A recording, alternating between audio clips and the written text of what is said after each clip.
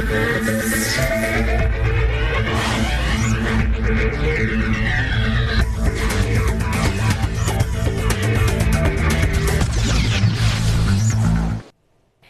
evening, you're watching Stock Watch with me, Zinati Guma, and joining me to unpack your stock-related questions tonight are Rikus Reeders from PSG Hole-in-One Reimsig and Sanelisiwe Tofile from All Weather Capital. Be sure to send those questions via SMS to 41392, email at stockwatch@bdtv.co.za, or tweet us at Business Day TV using the hashtag StockWatch. Thank you so much for your time, gents.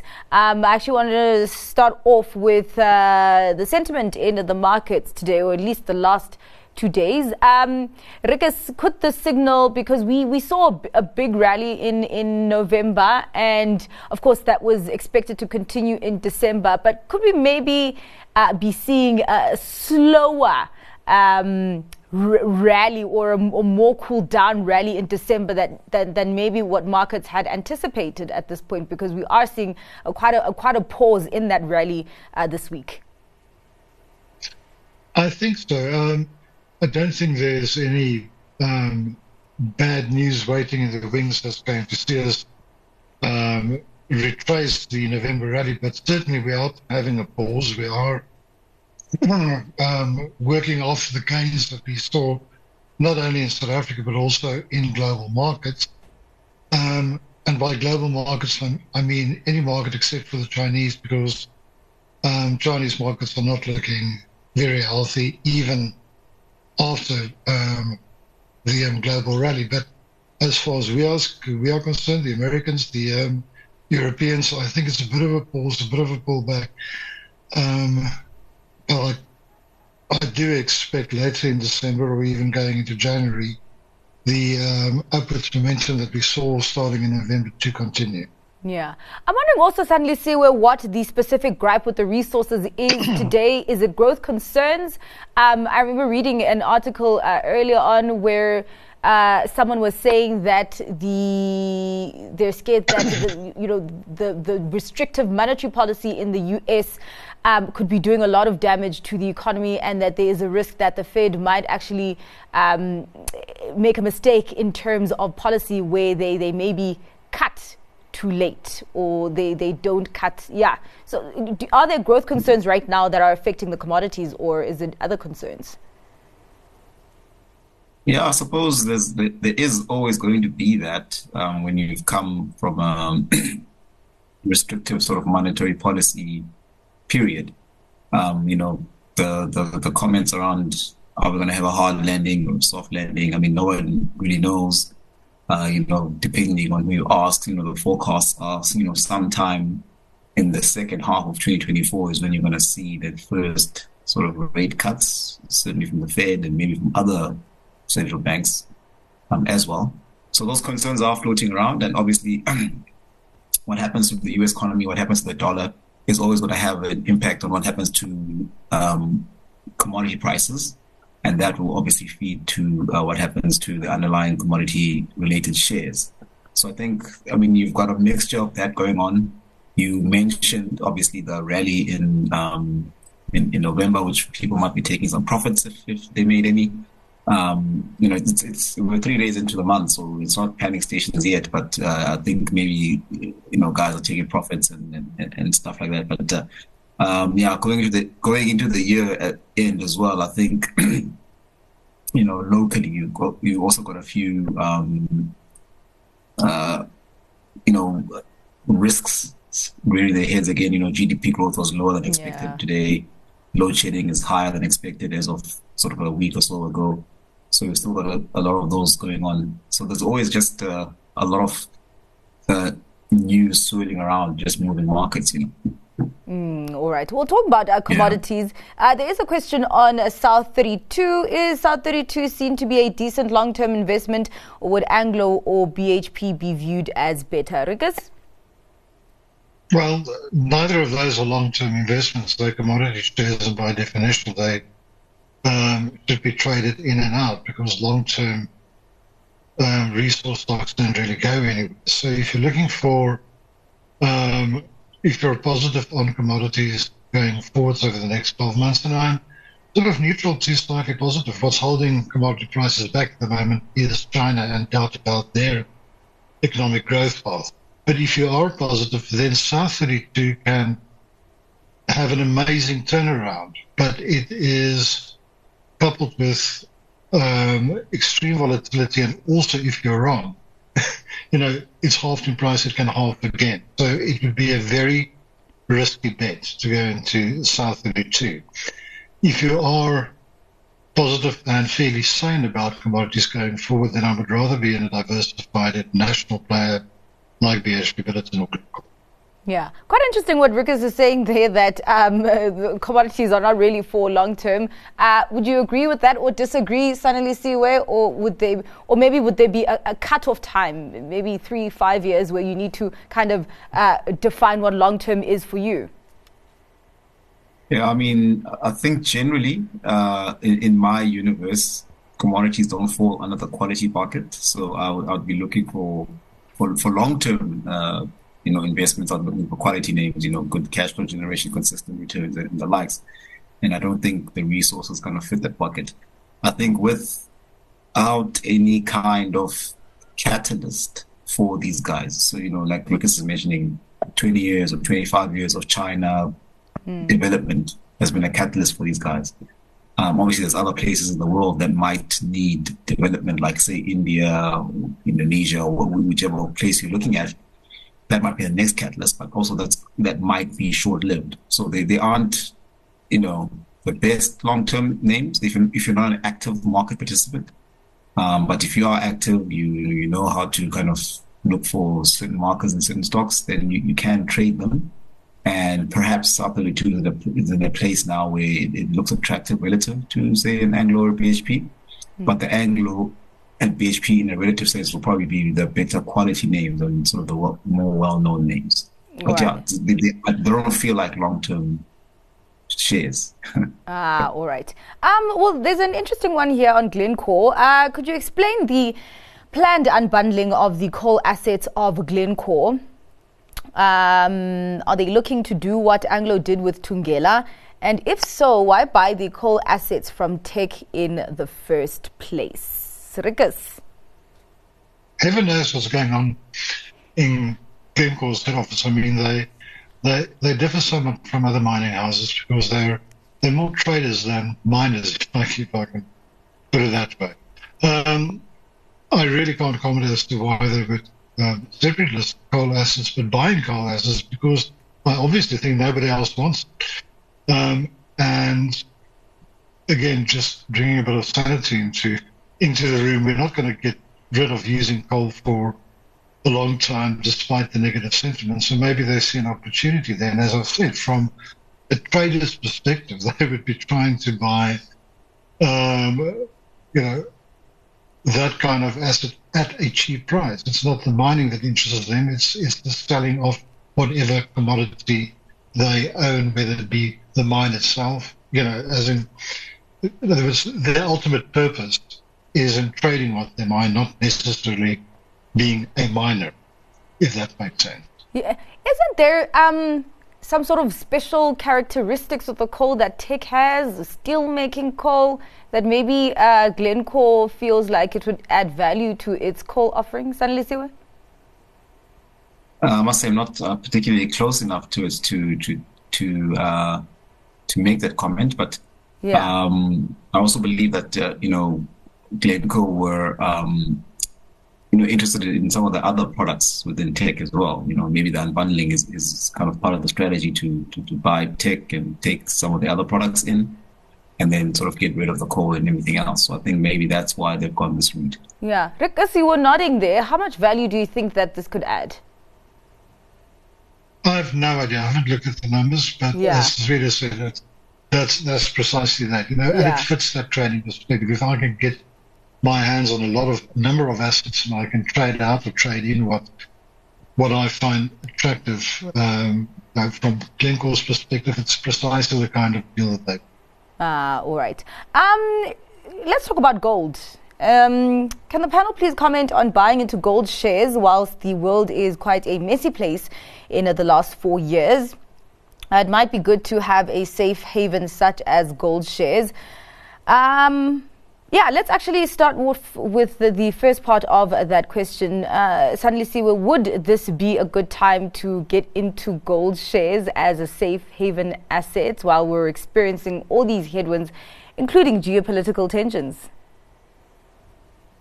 I mean, it almost feels to me like, gold shares might have had a bit of their time in the sun a bit at this point. I mean, they've rightly so, as a safe haven asset, held up during this period of uncertainty around growth, geopolitics, and everything else you've mentioned. But, as a market participant, you must be forward-looking. And from where I'm sitting now, I don't know necessarily that gold has any much more upside from here. So the gold shares have kind of done their job as safe haven assets if you look at what they've done over the past sort of year and a half or so. So if you're kind of taking a point to whether or not you want to invest in gold shares at this point, I would say this is probably a point in time for me to probably hold steady and not add, perhaps not cut your gold if you've got any. For me personally, I wouldn't be adding to gold shares at this point in time. Yeah. I mean, if you do want to have gold in your portfolio, Rikus, second part of that question, what would be the best option? So you can just comment on investing in gold shares, but also the best option, and the viewers got Absa New Gold, the ETF, or Gold Fields, or a smaller player such as Pan African Resources. Okay, again, not investing in gold or gold shares, but trading in gold and gold shares is the first point. Yeah. So I think the easy money has been made is in gold shares, but I agree. I certainly won't be selling them, and for the pure reason that I take a look at the graphs specifically of South African gold miners, and they look okay. And again, going out from that point, the best of the bunch as far as South African gold mining shares are concerned is Harmony. So that would be my preferred entry, or at least if I'm already in, I would certainly stay with it. Yeah, all right. And just talking about gold itself, in a world where yields are dropping, the opportunity cost of gold is diminishing, and gold's just hit a new high yesterday. I like things that hit new highs because it shows you that the trend is up. Yeah. All right. Let's actually get to Brait. The Brait share price slowly sinking to nowhere. Is it worth keeping the share? Let's actually start with that because, the second part of that question is, when is payday with Premier's return and the listing of Virgin? What can we expect? Is Brait's NAV real, or is there a future in Brait to wait for? So seeming that the investor is quite frustrated with where the share price is going, and quite a lot of things that the markets are waiting to happen there. Sanlisiwe, let's start off with you. Is it worth keeping at this point?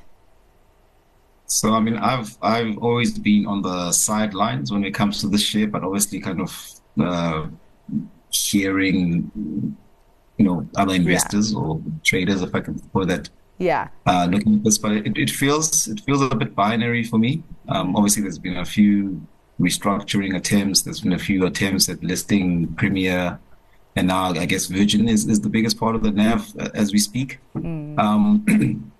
And I'm not sure what the kind of economics of Virgin look like now, and where the trends and sort of active or people's activity is going, which feels as though there's all sorts of competitive activities out there, like the paddles and whatever else. Personally, I've started playing golf, if that's of any interest to anyone, and I've stopped going to gyms, so I don't know if that means that other people have done the same. So it becomes a bit precarious for me, and a bit too binary as a punt maybe, but as an investment case, I can't make a strong one for Brait.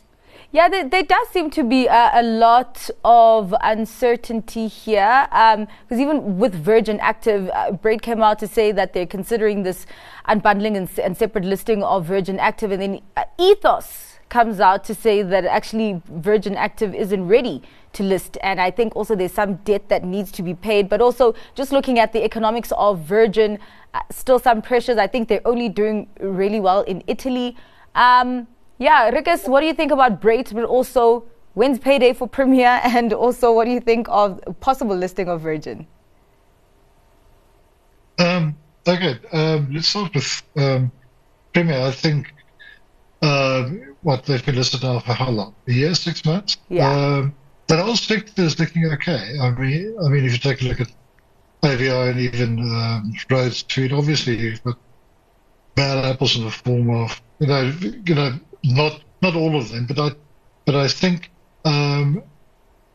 as a defensive sector, even considering the problems they have with their cost of production, that whole sector looks fairly okay, and I include Premier with that. So if I've got that, I'll hold it. As far as the rest of Brait is concerned, as you said, Virgin Active, really I don't see any value there. The price going down tells you that the market also does like the story behind that, and I don't know whether listing is going to have any effect on what Virgin does for a business. So really, there's far better opportunity than sitting with an obvious loser. Well, talking about considerations of unbundlings and separate listings, Transaction Capital says that they are looking at unbundling and listing WeBuyCars. There's a question here. For Transaction Capital, the stock increased by 12% at one stage today, as the volume was also 6 million shares. They announced their results today and they were bad. Can they move forward the next year and put all the bad debts behind them and make good profits? Is this a buy? Of course, also that 12% increase needs to be put into context because that share has been pummeled by the market. Sanlisiwe, do you think the results were that bad? Let's actually start off with that. So the results were somewhat guided from a trading statement about a week or so ago, sometime last week, I should say. For me, they were incrementally negative. Obviously, they've taken an additional write-down on some SA taxi stock. They've done a bit of a strategic tweak, if I can call it that, around selling or no longer selling new taxis and focusing on the used taxi market. I think the market has been very tough since COVID. The recovery of the underlying operators has not come through as what they would have expected. And then obviously now being hit with higher interest rates and higher fuel and lower kind of consumer incomes and also lower kind of riding rates or, the kind of the filling of the taxis and the likes. So it's been a little bit of a tough year for them.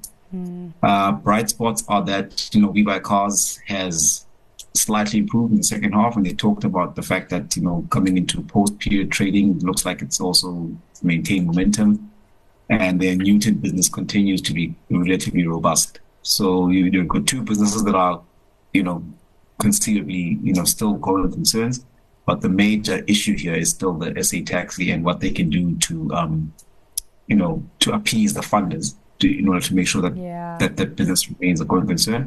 And it looks as though the can has been kicked down the road to March 2024, so that brings a bit of uncertainty for me. And they do mention, though, that there is no rights issue risk, but that still remains to be seen if they can't get, the SA taxi funders off the line. So, I've said a lot of stuff there, but I think that what that kind of shows that it's still a bit of a mess. It's a big mess, and the share price, it reacted positively today, probably because of the comments around the rights issue and not having to need one, and probably the unbundling of WeBuyCars as a potential avenue for them to unlock some value. But other than that, it's still a big road or big slug ahead for them, I think. Yeah, still lots of loose ends to tie there. Of course, Sanlisiwe was speaking about them getting confidence from their funders. So the next part of that question is, can they move forward the next year and put all the bad debts behind them and make good profits? I spoke to the CEO earlier on, and he actually said that they've given themselves a 3-year window. Would you be buying the stock, Rikus, considering that a lot of the bad news has already been priced in, and now we're looking to the next 3 years? I don't think so. I still think it's more of a trading opportunity. I don't know whether the bad news is priced in. It's known, Okay. but you don't know. You don't know what's going to happen with their debt. Will listing rebuy cars? Will they be able to get enough money to relieve some of that? Are they going to try and flog SA Taxi? Who's going to buy it? PAC probably. Yeah. We know all the problems. We just don't know how it's going to be solved yet, which makes for uncertainty, which makes for great trading opportunities, but not for investment, at least not for me. Okay, I hear you on that. There's a question, 91 or Coronation or PSG Financial Services for 2024? Sanelisiwe. Look, there's merits for each of those. I think 91 got good diversity, nice geographical footprint, very good operators, very good marketing machine. That's always good for an asset manager. So, there's a good case we made for that. I think Coronation's been beaten up because of this tax case that's pending. I think a lot of that has been priced in already. They've taken the pain up front, and I think the earnings going forward will reflect more correctly what the business is worth. The caveat there is that they operated in an SA market that's bleeding flows for obvious reasons, but I think it's still good value there. And I think PSG, another business that's a great kind of operation, good cash flows, market consolidated to some extent. So there's merits to be had for all those purposes. I think they're all very good businesses, if you ask me. All right. There are two questions on Sasol. So, Rikus, I'm giving you that. Just what is happening at Sasol? Why is it downtrending right now? Sasol at this point. I actually haven't seen those share price movements. Yes? It's just dropped sort of below the 210, 200 level, and I see further downside to about 185 Rand. That's just a technical picture. I think the Sasol share price is a combination of what's happening with oil. Oil has come down. Again, China, there's concern about future demand from China itself. And then Sasol, apart from that, is in a difficult environment as far as their chemical business is concerned, specifically Europe, which remains the concern in Germany, and the chemicals market in general, which has got to do with slow world global growth. So there's nothing really going for them at the moment, except for possibly a weaker rand. But again, if you then want to be in a chemical stroke oil player, they are, I think, far better positioned and also far better companies balance sheet wise globally than Sasol. So not very positive on Sasol in the short to medium term, but in the right kind of conditions, Sasol can give you a very good return if all those factors that I've just mentioned, which is blowing against them, turn around and they get the wind in their sails. And so I wouldn't be totally out of it. All right. Well, something that you are fully going into today, your stock picks, Sanelisiwe, what will it be? I think I'll pick one that I've done before in the past, but I think it's still quite positive one, which is Datatec. I think a couple of months ago they announced a very clean set of results, nice sort of return to growth. They fixed their LATAM business, and they're trading at a big discount to other ICT sort of related businesses globally, their peers. So I think there's decent upside in there. And obviously management own a big stake in the company, so there's good incentive for them to do the right things. So I think Datatec is a nice pick for the next year or so. All right. Rikus, what are you picking today? Also one I picked earlier this year, Advotech, just fundamentally growing earnings consistently at 15%, sitting on a 15p, so you get what you pay for. But Price momentum still going up. They've just broken to a new high. That trend looks intact. And hopefully we can see, just technically another 15 to 20% increase in that price in the short to medium term. All right. Well, thank you so much for your time and for your analysis today, gents. Really appreciate it. That is all for Stockwatch this evening. Thanks to our guests, Rikus Reeders from PSG Hole-in-One Reimsig and Sanelisiwe Tofile from All Weather Capital. Coming up next, The Close. Stay with us.